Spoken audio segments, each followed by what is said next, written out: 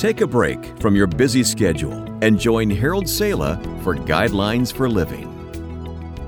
Probably no other generation in all history has so been its captive. It's called time, and your schedule and life are controlled by its inexorable power. Yet few people actually understand what it is. What is time? Asked the late Nobel laureate Richard Feynman. He voiced his own uncertainty, saying, "We physicists work with it every day, but don't ask me what it is. It's just too difficult to think about." Ask 6 people to explain time, writes John Boozlaw, and like the 6 blind men describing an elephant, you may get 6 answers. A physicist might say that time is one of the 2 basic building blocks of the universe, the other being space. For a clockmaker, time is the tick-tock of his handiwork. For a science fiction fan, it is the 4th dimension. A biologist sees time in the internal clocks that keep plants and animals in sync with nature. For a banker, time is money.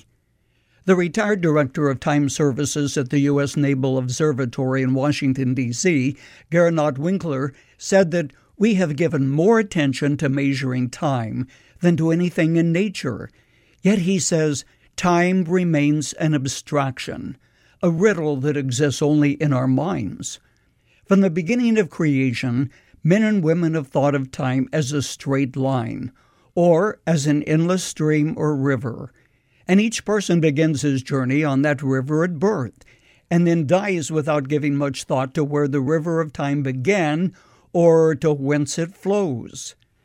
Slightly more than 300 years ago, Sir Isaac Newton said that time is absolute. It flows equably without relationship to anything external, he wrote. Then, in 1905, Albert Einstein shattered traditional ideas about time by saying that it is affected by the motion of the observer, and his concepts added a new dimension to space itself. Some scientists question whether time as we know it exists on any other planet. An interesting thought. But we do know that for us mortals here on Earth, time is the essence of life. One of the reasons that science so struggles with time is that time is directly linked to creation, and creation to the act of God. The Bible says that time began at creation when the evening and morning were the first day. And it tells us that time continues until eternity is ushered in, when time as we know it shall be no more. The Bible says that time is a hushed parenthesis between the poles of eternity, and in the midst, we find ourselves rushing, worrying, striving to get ahead and to stay on time. Time can have no lasting significance apart from eternity, and here we encounter God who makes time meaningful.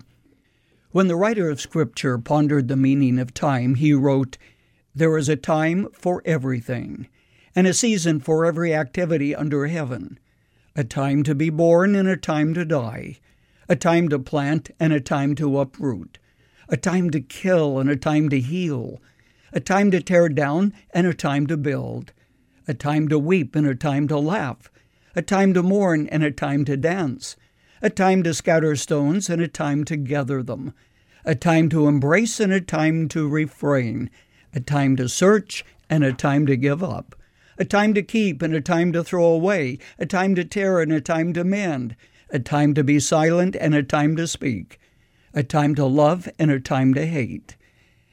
And with those words, it's time for me to stop.